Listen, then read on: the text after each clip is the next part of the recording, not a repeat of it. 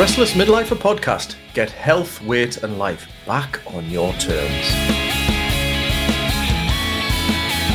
Hi and welcome to episode 71 of the Restless Midlifer podcast. And we have a great interview today with Gary Hosey, who's a friend over the last few years and is an expert on the topic of emotional intelligence and developing that, working with companies and individuals, managers, leaders, coaching around raising our emotional intelligence. Now, for me, this is a key area that I think is really, really important because we might be embarking on a particular goal, a health goal, something like losing weight, getting fit, that kind of thing.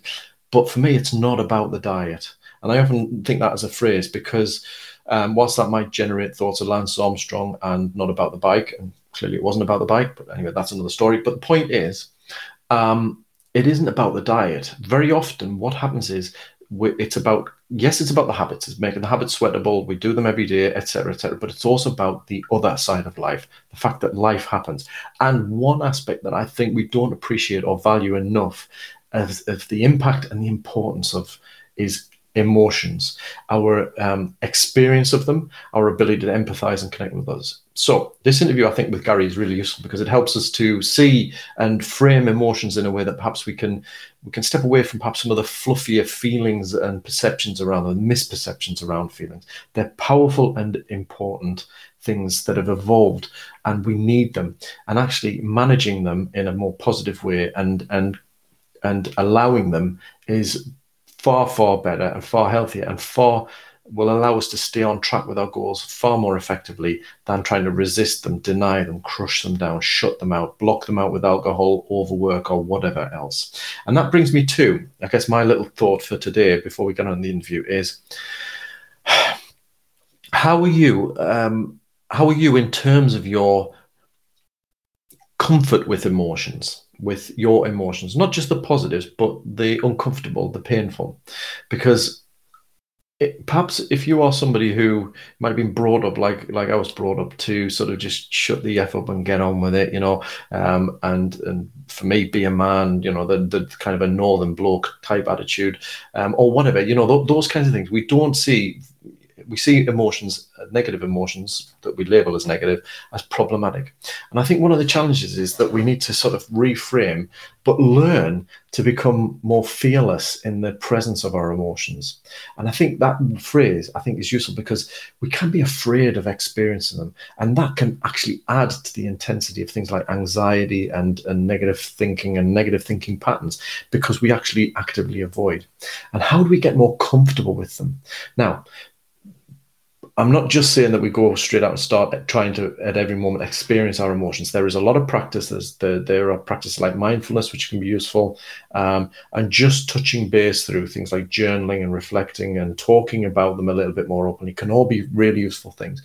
But sometimes, because of perhaps past trauma, past experience, it may be that we just need a bit of extra support. So one of the things that is often talked about in mindfulness as a practice is that we need to exercise a bit of guardianship over ourselves. It might be that tapping into our emotions is not the best thing for us at the moment, or if we do, we need some professional support around it. So whilst this topic today is talking about emotions and getting a different an understanding of them and framing them in a way that I think could be really positive and helpful, it's also useful that in developing that sense of emotional fearlessness, it's kind of the way I like to frame it. Sometimes we may need a little bit of support and help. Certainly some practices can help us with that, like meditation, mindfulness practice, journaling and reflective practice, talking to somebody, loved one, a bit more openly about it, developing our articulation and language for emotion. But anyway, that's my two pennies for this week, because we're talking about emotions with Gary. Great interview, and hopefully you get a lot to take away from it. But I guess that question is, how are you with your emotions? How comfortable are you in the presence of your emotions? And what work may there be there that could have a knock-on benefit in experiencing the richness of emotions, but also in helping you manage them in a positive way to stay on track, to get on track and stay on track with those goals, the things that really matter to you. So anyway, hope you enjoyed the interview. Let me know any thoughts or questions at dave@restlessmidlifer.com. But take care for now. Hi, Gary. How are you doing? It's great to have you along on the podcast. I've already explained to the listeners what are the key reasons why I've asked you on to share your expertise. Do you want to tell the listeners a bit about yourself, your background, and what your work and focus is? Yeah, I'd love to. And thanks for having me on, Dave. It's a joy to join you again and to share some like-minded thoughts. I'm really excited about chatting further and just getting to know things on your side, as well as, share some ideas together. So a little bit about me. Well, I'm a training and development specialist for just over 30 years and approaching 20 years as a specialism around emotional intelligence. And that's involved coaching with leaders, senior leadership teams, masterclasses, talks, conferences. So quite a wide variety, really. And we also specialize in working with coaches, consultants who want to use emotional intelligence and the EQI assessment set of tools with their own client base. So we can certify individuals who want to get going with that. How did I get into that? Well, part of the fact was that I grew up in a very emotionally dysfunctional family and had a career in engineering. Well, I say a short career at the start of my career in engineering. And that's not renowned for its emotional intelligence and its sort of vulnerability and open sharing. So when I got married and around the same time was looking at emotional intelligence, it was a real personal learning journey. So I've learned a huge amount, and it's a real joy to share that with other people and see how it can bring value for them individually or in their team, in their family often, and also organizationally. So is that enough about me? That's great. We'll no doubt dig deeper as we go. But yeah, I think it's a good grounding, because I think the key thing is, if we start from what does emotional intelligence actually mean, I think that's a good place, because many listeners have probably come across it, they've experienced it within the workplace, perhaps, and what have you. And I guess from the podcast perspective, from the listener perspective, the restless midlifer, it's, well, what does that?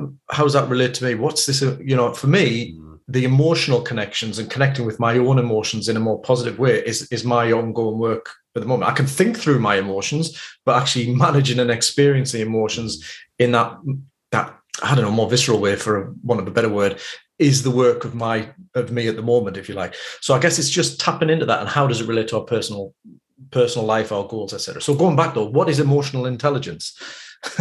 Well, you could look at the definitions. You can read. I mean, there's huge amounts of books that are available on it now.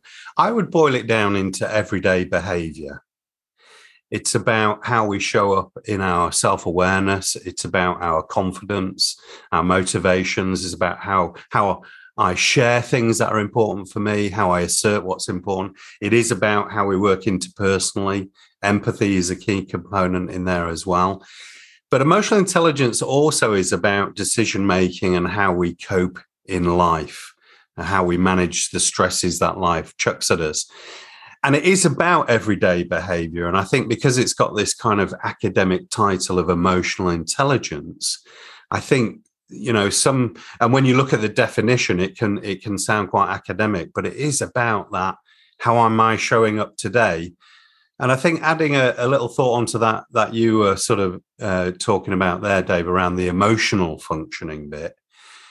Quite often when I'm working with leaders, they think they're thinking beings who feel sometimes. Right. And of course, the truth is we're emotional beings. We're human beings who feel and we think. And in fact, those two elements are intrinsically intertwined. So when we think something, we actually feel something at the same time, and vice versa. When we're feeling something, there's thinking that goes with that.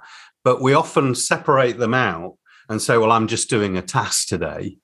And there's no feeling in that. There's no emotional influence on that. But of course, if I've had a row with my darling beloved in the morning, that is going to affect my focus, how I approach things. So I think that's the two ways that I would describe it. Everyday strength and thinking and feeling together. I like the way you phrase that, because I can resonate in that. I think coping through life, we all have our experiences and upbringing, and I've talked about mine in the past. But as a result of childhood experiences, upbringing, feelings of low self-esteem, that kind of thing, you adapt and learn ways of coping and getting through. And sometimes those coping ways, well, they help you get through, but they're not necessarily the most sustainably or positive, or really they're not necessarily going to make you happy. They help you survive, in that sense. And for me, it was also about shutting out, closing down the emotional side. Yeah. So as a result, becoming very detached. And I don't mean that in a psychopathic or that kind of a way, but being very skilled, I don't know if that's the right word, at keeping that down and rationalizing, thinking through, and operating from the thinking side of things, and not realizing. You're absolutely right that the emotions are still happening, they're going on, but they're kind of almost separate in a container. It's a difficult way to conceptualize it, but I recognize that. So is that something, I guess, when you talk about leaders and thinking, and they feel occasionally, etc., in terms of the emotional intelligence, is that what the intelligence side is about? It's about tapping into that awareness around that, or? Yeah, it is. So emotional self-awareness is a key component with emotional intelligence. And I think for any human, self-awareness is a lifelong journey that we never get to the end of. I'm learning a huge amount at the minute and loving it. And the emotional self-awareness bit is awareness of what's going on for me. What am I feeling? Why am I feeling it? What influence is it having? There can be an element of managing it, but there's certainly, we shouldn't be suppressing it or excluding it or ignoring it, because we can't really. It will manifest itself either later in a more explosive or reactive way, which we all experience. We get home after a busy day, somebody says something very simple to us and we blow up at them. And we might not have that awareness of, actually, I felt a lot of stuff today and I've not thought through any of those elements. So I think that awareness element is really important. And of course, for any of us, if we're not aware of what's going on for us, then we're going to be less able to tune into and be aware of what's going on for others. So empathy becomes a problem. How I care and consider others becomes less functioning, and therefore I might not be caring and considering, and might handle people more roughly. And we do see that a lot with leaders with that. But the other side of it for humans is that there are, of course, a lot of people haven't had the upbringing that I was talking about, where I was emotionally dysfunctional, and they are emotionally functional. So they can read what's going on for others. And if you can't read what's going on for you and others can, well, that puts us at a disadvantage, because not in a manipulative way, but they can see that clearly something isn't right. And if I'm not managing or processing that in a good way, that often doesn't lead for great interactions. And we all know what that experience can be like, especially in home life. I think, in this busy world, high demand world that we live in, I think that's where the brunt of our emotional functioning has its impact often. Yeah. And you mentioned, like, after a bad day, and you come home and it can spill out and what have you. And I think there's also not just the bad day, but there's the cumulative effect over time. I'm speaking of sort of experience in terms of my policing background. It was, emotions were not something you talked about or even acknowledged. You'd finish, if you had a bad shift, you'd either pop to the pub, have a few beers, laugh about it. I mean, don't get me wrong, I think humor has its place, but it can also be masking a lot. But you don't process necessarily in the way, because it's kind of treated. It's not even treated. It's just pushed out the way, and you kind of move on. And I think that cumulative effect of these things building up unprocessed can start to add the pressure inside, over time. So you feel like you're dealing with it. You feel like you're managing it. It's okay. I'm fine. I'll move on. I'm dealing. It's there. It's done. But actually, it's not. No. And there's growing evidence and science around this. There's a lot we can read and research on it.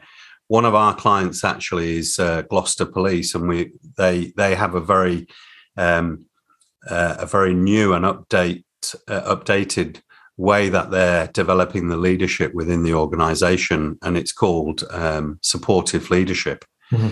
And they're engaging with that, the human element, the health and well-being, and emotional intelligence in there as well.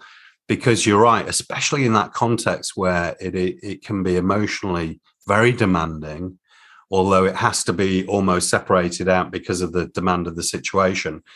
But in any walk of life, we have those days, and it is costly. And of course, we know long term, like you're talking about, Dave, and your area of specialism is, it starts to have a physiological impact on us. You know, we know that the costly hormones that can build up in the body that can eventually make us ill.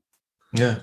In a serious way. So when we talk about health and well-being and looking after ourselves, I think emotional intelligence plays into that as well.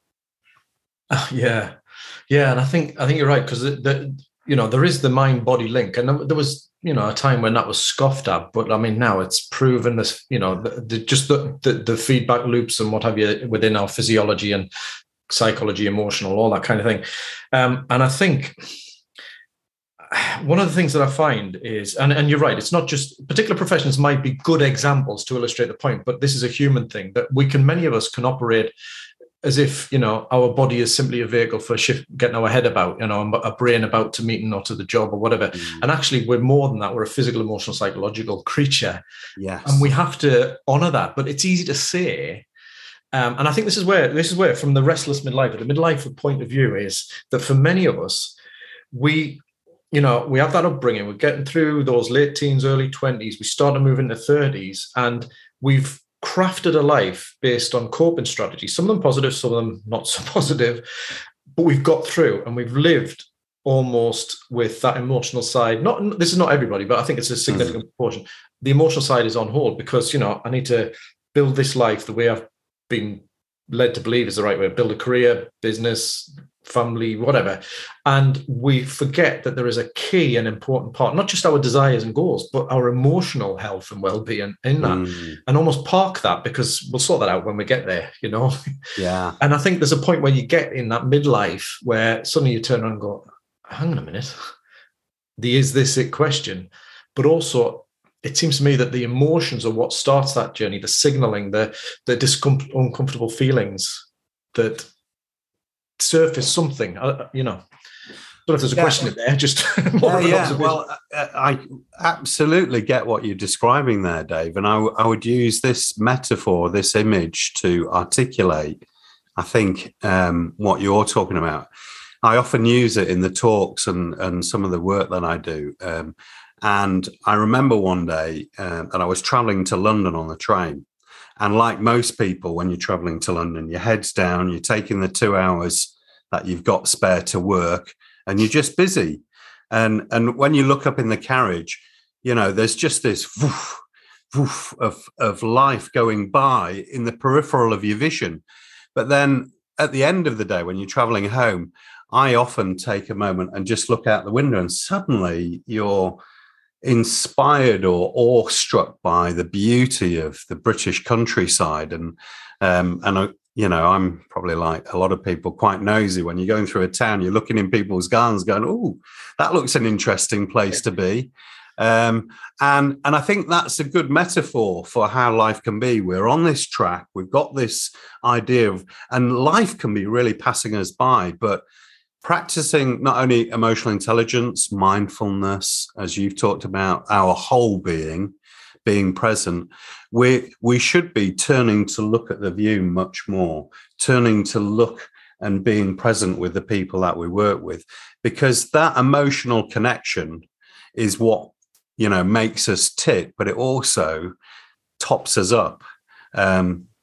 We work in County Durham with the Future Business Magnets program, which is a program for school kids, and they've done a digital version of it this year. And I was chatting with one of the organisers today, and they've done most of the program digitally, and they wanted to do an award ceremony, and they weren't sure about offering it out to them in case, the schools weren't sure about coming back together, and they almost pulled their arms off. We want to be back together. We want to be back interacting. We need that space of creativity and wonder. And I think, your work, which I think is absolutely vital, even more so in today's environment, because we've all been working so hard. Yeah.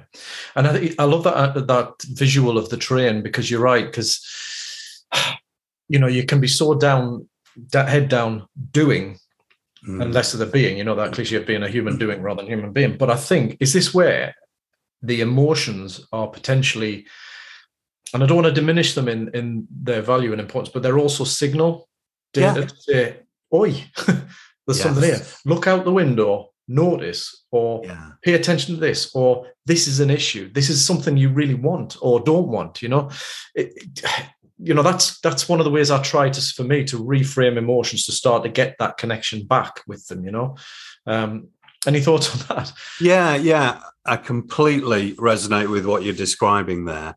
And this is where we're often less practiced. So we are better at the doing bit, aren't we? All of us are. We spend hours practicing the task, the what we've got to do, and all the data that goes with that, research, reports, books, whatever it is, and we gather that knowledge and information, and we get the understanding, and we work hard with that. Where we're less practiced is on the human data, the emotional functioning, the physiological, the spiritual, all of those elements. And that's where emotional intelligence and our emotional functioning lives. And I think you're right. Emotions are not just signals, Dave. They indicate something. So they might be indicating that somebody in this meeting is using very threatening language, and I'm feeling not just uncomfortable, but really distressed about this situation. How do I deal with that? How do I cope with that? Firstly, I've got to work through, what does that actually mean for me? And then work out, do I need to articulate this to the other person and open up a conversation? Or do I stay closed, live with that threat, and that damages that trust relationship? And so using that human data is hugely important. And I think the other thing, if you want to go even deeper, Dave, is it indicates something, it signals something, but there's also deep messages of life. If we think about those that we love the most, what we talk about is our feeling of love. That deep resonance that really shifts us. My kids are now 21 and 18. My daughter loves watching the kid videos of when she was like 5, 6, 7. Well, they move me so much now because I'm so emotionally connected to them. But we can miss that if we're not careful. That human information can be missed. Yeah, there's a couple of things that are just that have hit us there, and I think to pick them out. Firstly, I'll deal with the smaller thing, hopefully discreet, and then get onto that bigger picture that you were talking about there, because I think that's really important. But you talk about that feeling in the meeting. And I think that you can draw that out to lots of experiences, and maybe people can resonate with this, that thing where somebody said something, or, and you haven't responded, you haven't dealt with it, and you wish you had, and you carry it around. Oh, yeah. And this is the challenge, because if you are detached and you kind of convince yourself, rationalize yourself, it doesn't matter, it's not important, etc., it's still there. Yeah. And weeks later, I joke about this when I do some of the dealing with difficult people stuff or interaction stuff, is, are you the kind of person who 3 weeks later think of the perfect response for that situation, because I'm definitely more of that, more like less reactive in that sense. But then you carry it around. Yeah. And that's where the damage and the corrosion could take place. So being a little bit more aware of it, and I'll ask about approaches or practices to help with that in due course. But being a little bit more aware can help you tap in so that you can get more in the moment to respond. But you said about, noticing things, the emotions, the deeper thing. I think this resonates with midlifers as well, because there's this dawning. You look back at photographs and you think, I can remember that.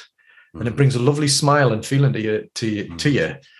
But it was like I missed it at the time sometimes. And then you start to think, hang on a minute, there's more years behind me than in front. That's a real awakener, I think, for many of us when we start thinking, if I carry on this way, I'm going to sleepwalk through the rest of it, and I think emotions is that almost awakening. It's an awakening to your emotions that perhaps you put on hold for too long.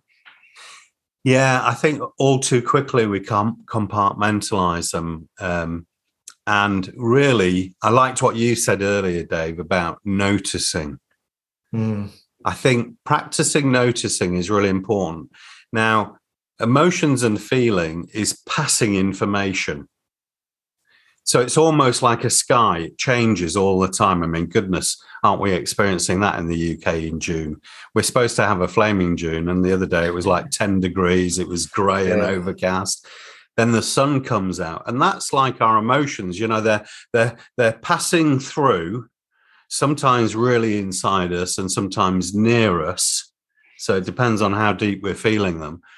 But it's about how we practice noticing them, and what does that mean? And I think, just to build on what you were saying about, that turning something over in your head, playing in those scenarios where we felt attacked or we felt, distressed about a situation, whether it's a meeting or a one-to-one or something our boss said to us or something we might have said to a colleague that we think might have landed wrong. And we play those scenarios over and over again, different styles, and what we sometimes forget to recognize is that we are emotionally attached to those scenarios. So we can work ourselves into a dark place just thinking about that stuff. Yeah. And that can be really costly on a long-term side. Yeah. Yeah, because I suppose thinking it with my stress head on, if you like, is that, as you mentioned before, the physiological response is it takes energy. It takes, you need to respond. So you're carrying it, and that takes effort and energy. The stress hormones, etc., are there because it takes effort to just carry it around, because you're constantly revisiting, ruminating, denying it, pushing it down. That still takes a lot of effort. It's exhausting. Well, we start having emotional shields, like you were talking before about humor. Humor can be a great stress release, as you know. You've got massive experience in that area. And I would, often if I'm feeling a bit weighed down, I will actually play some comedy like Billy Connolly just to lift the whole spirit and the countenance. But the other side of emotional shields are they can actually shield us from what we should be dealing with. So we can use it as a shield. So sarcasm is another good shield that we see in everyday life, where we'll have a little go at somebody in a humorous way, and actually the other person feels it as a barbed comment. Yeah, and it's not healthy, but it does cost us a lot emotionally. Absolutely. Yeah, I like that idea of emotional shields. Is that something that's within the emotional intelligence sort of lexicon, if you like, just want a better phrase, that they can be useful but also problematic? It's probably come out of some of the work that we've done over the years, and I've done in our coaching work, that when we're building self-awareness, I think there are personas that we might adopt. So sometimes I might be different at work than I might be at home. I'm much freer and easier at home. There's more love and trust relationships, and so that means that I let myself go a bit more. So I can sometimes I'm a bit harsher at home than I might be a bit more, careful, politically correct. We're tampering around, in this environment where we don't want to hurt people's feelings, and of course we don't want to, but we are tough beings, and we should be able to kind of have that bit of debate and give and take and things like that. But we do dance around it a little bit. But because of these personas, we end up starting to shield ourselves with these personas. So I put my work face on. Like, if I'm meeting a new client for the first time, I'll actually put my best suit on. Yeah. We're chatting today, I'm in jeans. But how brave am I to be that, being me, showing up as me, to show up with a new client just in jeans? Yeah. So it's those kind of things. So I think we do shield a lot. Yeah. Yeah. So, and I think they're necessary. That's what we do in life. Different aspects of life require different roles that we play. Play dad, brother, son, Yes. all these things. But it's knowing that that's what we're doing, and hopefully they don't distance too much from the true you. Hopefully there's overlap. But let's be right, there can be a bit of distance, and I can recognize that. One of the things I used to do was obviously put my uniform on for the police, but it wasn't just putting the uniform physically on; I was putting it on psychologically. The challenge was times the real me. I didn't even know who the real me was, but the real me differed from the facade or that uniform. But because you have to play it, you end up stretching into it. Yes. And then you might physically take the uniform off at the end of the shift, but you're psychologically keeping it on.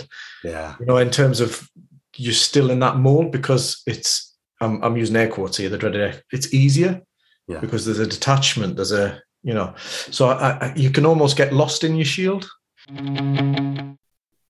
Don't forget, if you're finding that your health has taken a backseat whilst you work to achieve greatness in other areas of your life, the Reshape Academy, my coaching and programs are here to help you continue to achieve that success with and not at the expense of your health. Find out more at midlifereshape.com.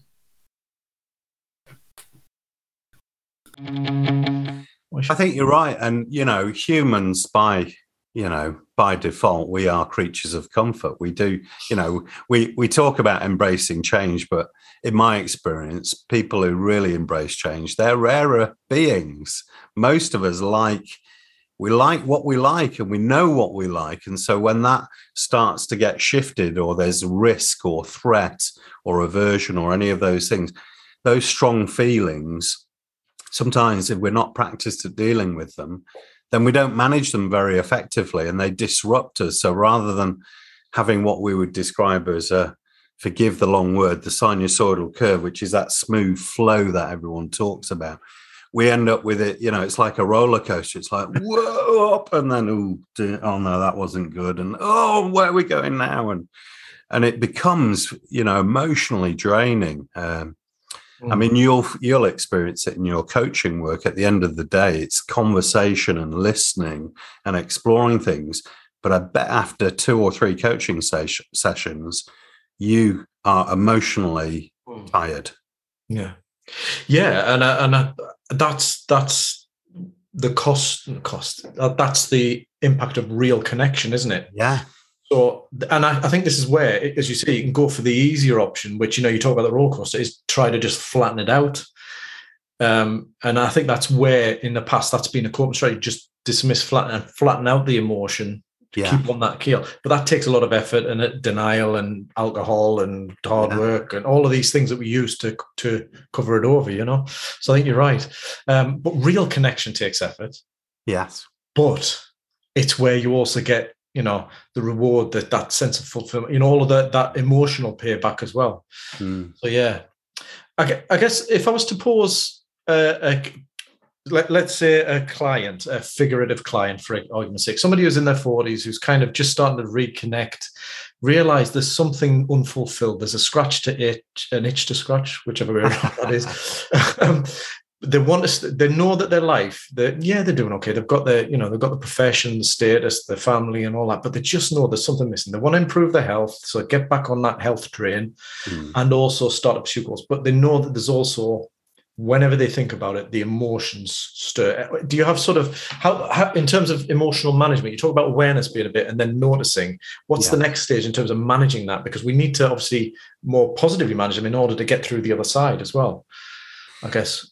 Yeah, I think one of the key things that we've talked about already is this practice noticing. So, we said at the start, we've got thinking and we've got feeling, and they actually happen all at the same time, but we're often focused towards or only interested in or more practiced with the thinking and the doing bit. So, when you think something, practice having that reflection around, well, what am I feeling with this thinking? And starting to engage with the language around emotions. I remember in my own research that there are over 3,000 emotional descriptors in the English language. Right. Yeah, I know. It blew me away as well. And when I work with individuals and leaders in developing their emotional intelligence, I'll give them two sides of A4. I've not counted them up, but it's probably 100 or 150. And I'll say, look, just circle the ones that you either recognize or you resonate with and think that you experience. And I can see them 10 minutes later, they've looked through this list and they've only circled 10 emotions. Yeah. So when we think about our language of emotions, we're often quite narrow and shallow in our ability to work with it. So just practice noticing is one thing. And the second thing I would add in is around when we think about emotional intelligence, it's made up of a number of behaviors. So self-regard, assertiveness, empathy, I've mentioned a few there. I encourage people to get to know those behaviors like they know a close friend. So when I see a friend in the distance, I actually recognize them over there. I can often recognize them just from the back of them. I don't even need to see their face. I know what they look like when they stand or when they walk. And then if I walk alongside them, I know in my relationship when it's a very good relationship or when something isn't right. I feel it. But do we know our behavior at that level, what it's called, what it looks like, what it feels like? And am I journeying with it so that I'm getting to know it like a friend? And so I think that's a key element in developing emotional intelligence. I love that. So I'm kind of framing this in this figurative client or potentially case, whatever. And I think so. It's getting to know what avoidance might be a behavior. Yes. I know there's something, but I'm just not wanting to confront it. So the feelings are that uncomfortable, but you're not necessarily connecting with the feeling. You're connecting with the behavior, like starting to notice. Actually, I'm avoiding, or I'm drinking alcohol to numb the experience or flatten the emotion or block out time, if it's dread or anxiety. So you're saying that those behaviors, and avoidance is one example, I guess, but like that sense of, I can't face that, there's a feeling underneath. Absolutely. So if we get to know it more closely, the behavior, we start to sense that. Is that what you... Definitely. And the most overused word, I think, when we look at, the work scenarios that we're involved with, is frustrated. I'm frustrated about that. And for me, it's the most meaningless emotional descriptor because my frustration changes moment by moment. If I go and pay £3 for a coffee and it's not frothy in the right way, I'm frustrated. Or if I get cut up on the roundabout on the way home, that really frustrates me. But actually, those are two very different emotional states. And so I'm not being clear in what's going on for me. And if I'm going to express that, then I'm not going to be clear with others if I just use the word frustrated. And I liked what you said earlier, Dave, about the flat line. I think if we have a flat line life, then we're not really getting the very most out of life. Life is ups and downs. It is about how we cope with that. We do numb stuff with things like alcohol or overwork, or, not engaging with some of these things because they feel hard or difficult. But when we start to practice that stuff, and you'll see this in your work, Dave, when somebody engages with that, for instance, health and well-being, and they start to get physically better, they feel better, they're brighter, it's a whole different experience. Yeah. Yeah, and getting comfortable with the emotions, because it strikes me that avoidance is a behavior, or irritability, being snappy at partner, friend, colleague, whatever. Those behaviors are symptoms of the underlying feeling that we're not addressing. And actually, I'm kind of putting myself in my place, but also when I've talked to people, there's a fear of confronting the actual uncomfortable or even painful emotion. Yeah. But actually being aware and getting to know it, that's where that noticing can be useful. But then it brings to mind the mindfulness approach of non-judgmental. Don't be judgmental about the emotion, just be present with it, type of thing. Is there anything that emotional intelligence can share about that? Being comfortable with emotions, or? Well, I think as we practice it, we learn to observe them, allow space for them. Yeah. so that they're not directing us, because emotions aren't there to lead us somewhere. It's information that we need to use. I like what Dr. Susan David says in her book around emotional agility. She says that emotions are not directives, but it is information. Yeah. So we need to use that information. And you've used the word fear there. Well, that has to be, for humans, that's the ultimate scary emotion, isn't it? Fear. And if I asked, when I ask a room full of leaders who's experienced fear today, very rarely people put their hands up.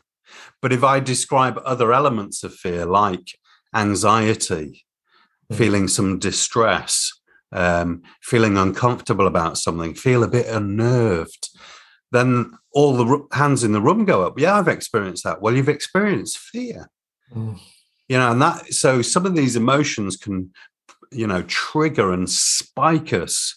But if we're not able to create some space to kind of go, okay, what's going on for me here, then we end up being led by the emotion. And that can, well, we all know that when we're led emotionally and we're not working with it, it can be really costly. That's when we say the stuff that we regret. It's when we hurt people the most. It's when we do the daft stuff. Yeah.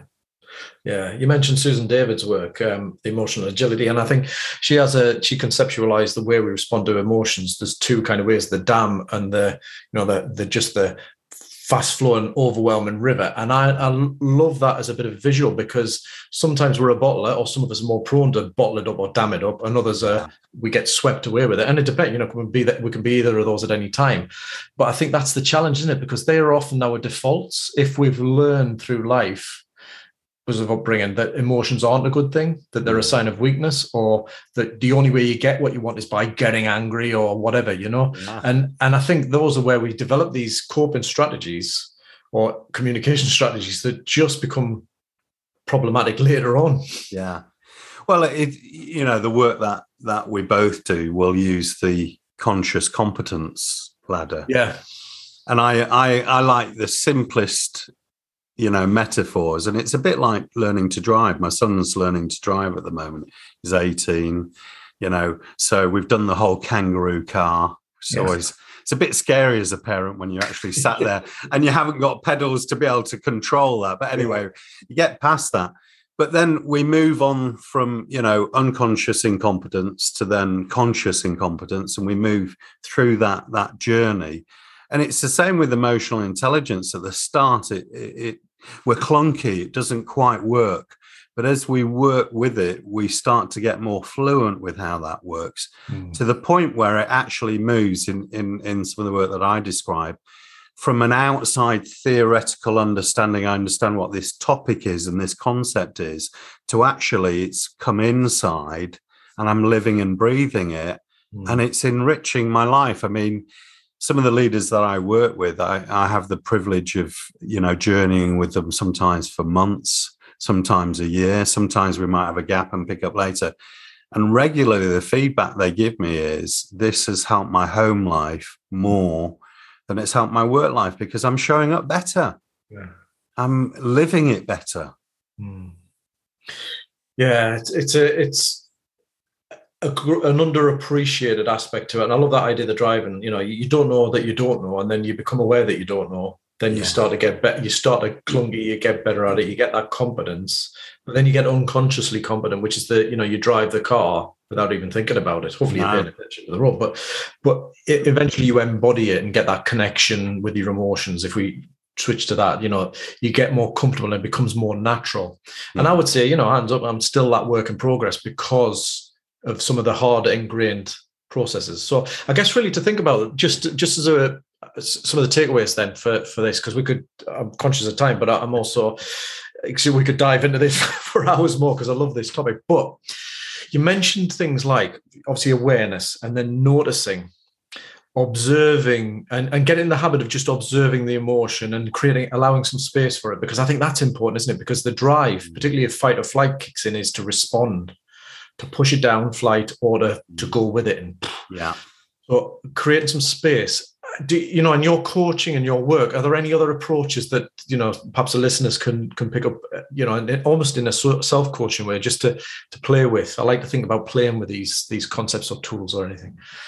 Yeah, I think, well, you talked about the reactive bit, which we all experience and nobody escapes it. You know, I don't escape it. I talk about my journey with emotional intelligence as being my journey with my foot-shaped mouth. You know, I started with a size 11 and I'm on about a size 4 or 5. So I can still have some impact, but it's not a size 11. Yeah. I like that. Yeah. And so we're all on that journey, but that reactive element is, in emotional intelligence terms, is called impulse control. And we're learning a lot about that. It's triggered by the amygdala, which is an element of our neurological functioning, and people will have heard and read about that on occasion. So it is an emotional spike in that essence. So taking some time to be able to observe and create space. You know that great quote, but that's attributed to Viktor Frankl, but nobody knows that he actually wrote it. He might have said it, but it's not in his writing. And that's between stimulus and our response. There is space. But what we're not very good at is occupying the space and allowing that time for it. Yeah. Here's the other spin on that, Dave. We're not very tolerant at letting other people be in that space. We want to fix it. So when we're not in a good place, we want to sort it out now. Certainly I do. And I'm forever pushing people to say, let's talk about this. Let's get it sorted.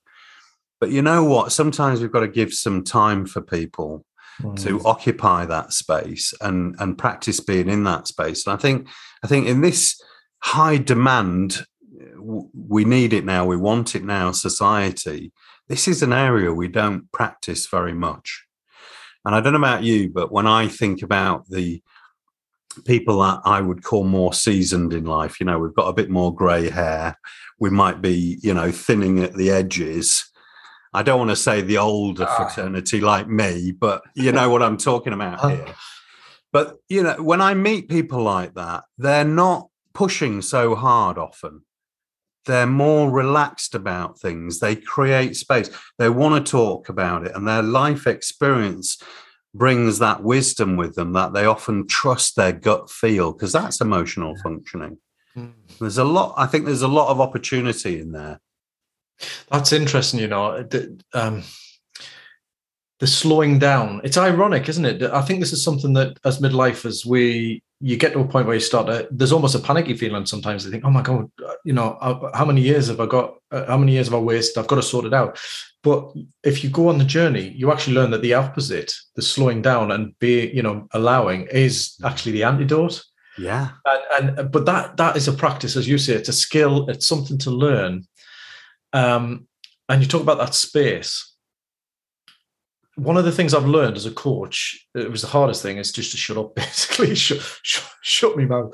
But I'm very much, I believe in that, you know, this narrative coaching and letting people tell their stories, but then work through it, articulate themselves, almost self-coach if you talk it out. So Nancy Klein's work, her book, Time to Think, that there's the bits where you just allow people to think and slow things down, but just air it themselves or process it, is a gift as a coach to somebody. But we can give that to ourselves. You know, we're talking about observing, we're talking about noticing, we're talking about that space, but also allowing you. What sprung to mind was the phrase, just, it's okay to not have the answer.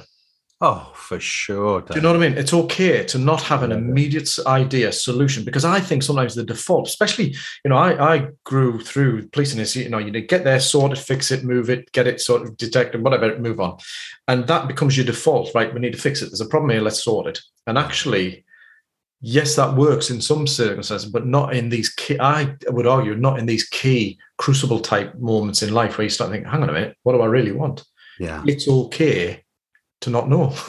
Yeah. And be okay in not knowing for a while if you want, you know? But that thinking that you're describing there, we're going to feel strongly about that. And it's that we've got to be engaged with, because to create that space, we've got to allow the weather of our emotion to be floating by, be observational, be using that information, but not directed by it. And it does take a little bit of practice. You know, I think, going back to that image of getting to know your emotional intelligence behavior, like, a friend, if something isn't right, you feel it, don't you? Mm. You feel that it's not right. And that's when I think you should, or I think I try and practice occupying that space a bit more. So is it about me? What's going on for me? Is it about what's going on for others? Is it what's going on in the room? What's going on in the situation? Yeah. And all too quickly, I think, I think that's an absolute gold nugget. I love what you were describing there, Dave, about, just getting into that space. Mm. Yeah. See, the questions you said there were none of those few questions there were about how do I fix this? No. It's about, is it? What is it? What, where? And I think that's a space that many of us can feel uncomfortable in, but that's where the practice comes, isn't it? The practice around, we're talking about potentially, making some really big decisions in life, not necessarily things that, chuck the grenade into life and you start again, but actually big significant shifts. I'm going to prioritize my health, or you know what, I'm working far too hard, I'm going to have to make a few decisions.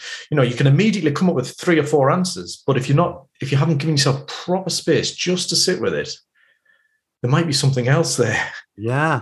I think that's the power of it. And so practice around that, I think, is a really important bit. So in terms of it, because I like this, emotions, they're information, they're data, they're giving you something, but then you need to just sift through, work it out, allow that time to see rather than responding straight away. Yes. Where am I going with this? I think, for the midlifer who's in that position, perhaps feeling a bit panicked, because it can feel like the sort of Damocles is starting. With that, there is a moment, I think, I've spoken to so many people now and myself, where you suddenly think, 3 o'clock in the morning, my God, what am I doing? And they can suddenly feel oppressive and very, I've got to sort this out. But actually just acknowledging that that's there could be a real opportunity. Oh, I think it's absolutely massive. And, and some of us would fear to go into that opportunity. Yeah. And that's what creates the barrier. Oh, I'm not going to go there. That's too hard. That's too difficult. But I think alongside what you're describing there as well, Dave, when we talk about emotional intelligence, it's about, we want to be our best self. And to be our best self, we've got to look after me. We've got to be recovered. We've got to be refreshed. So, sleep is important for that. But also, sometimes just listening to a song in the car and singing at the top of your voice. Yeah. Or listening to Billy Connolly. An image that sticks with me is when he wore his banana boots.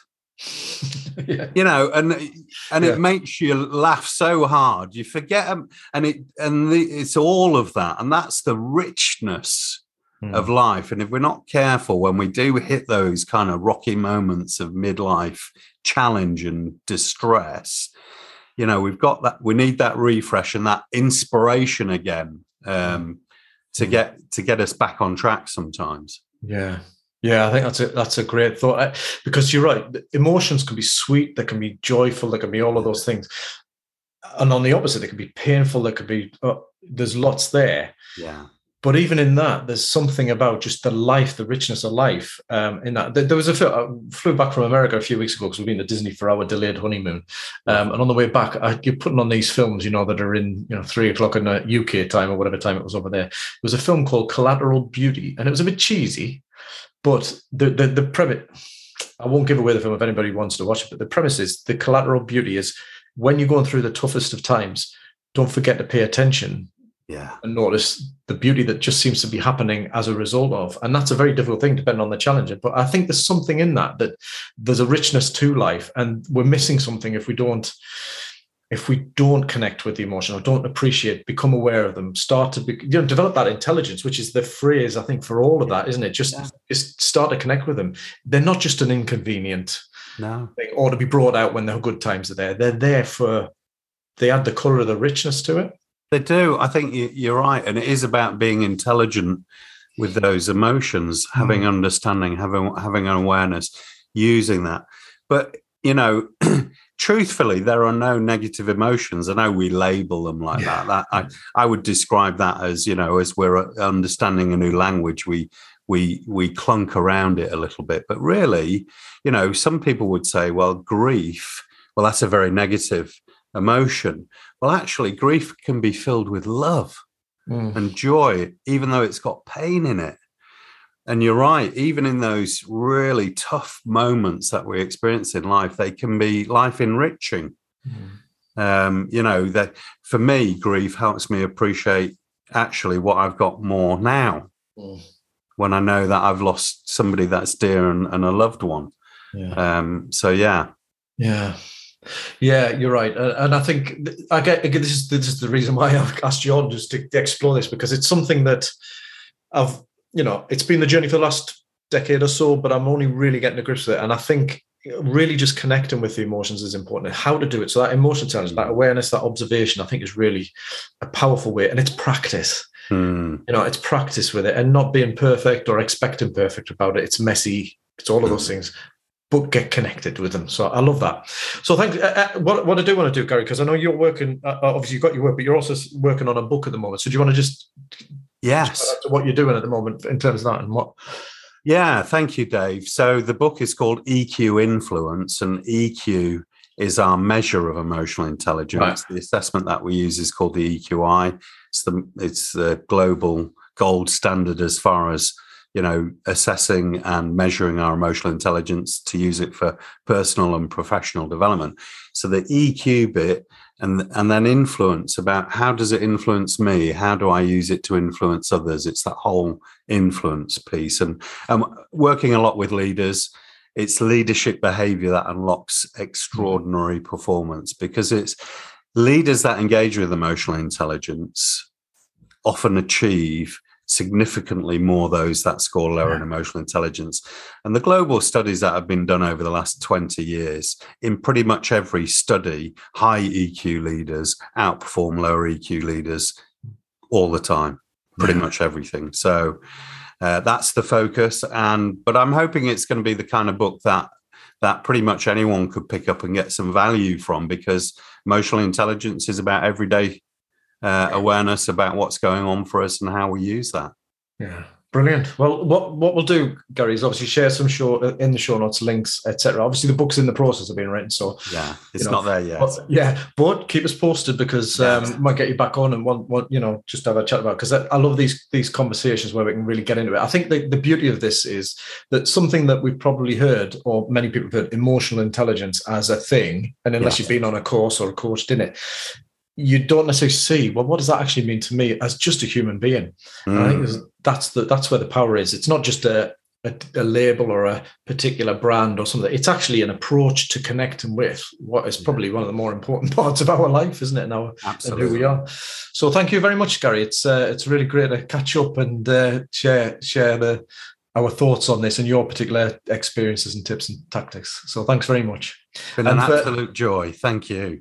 Cheers, Gary. Thank you. And just for listeners, as I said, you find all links and notes, etc., in show notes. Hop over to restlessmidlifer.com and you will find all of that. And drop us any feedback or thoughts or questions, whether for me or Gary, at dave@restlessmidlifer.com. Take care for now. Thank you for listening. You'll find all show notes, links and resources mentioned at midlifereshape.com/podcast. And it would mean so much if you could spread the word to your fellow restless midlifers. Share the show and links, and if you aren't already, subscribe to the show in your podcast feed of choice. And one more thing. If you enjoy the show, it would be great if you could rate it by visiting midlifereshape.com/review. It would mean so much, and I may even give you a shout out in return. And a quick final thanks to production assistant Karen North of North VA, and for the music, which is called Silver Star by the awesome Logan Nicholson of Music for Makers at musicformakers.com. Take care for now, and don't forget, you really can reshape your midlife health and rekindle that spirit of adventure.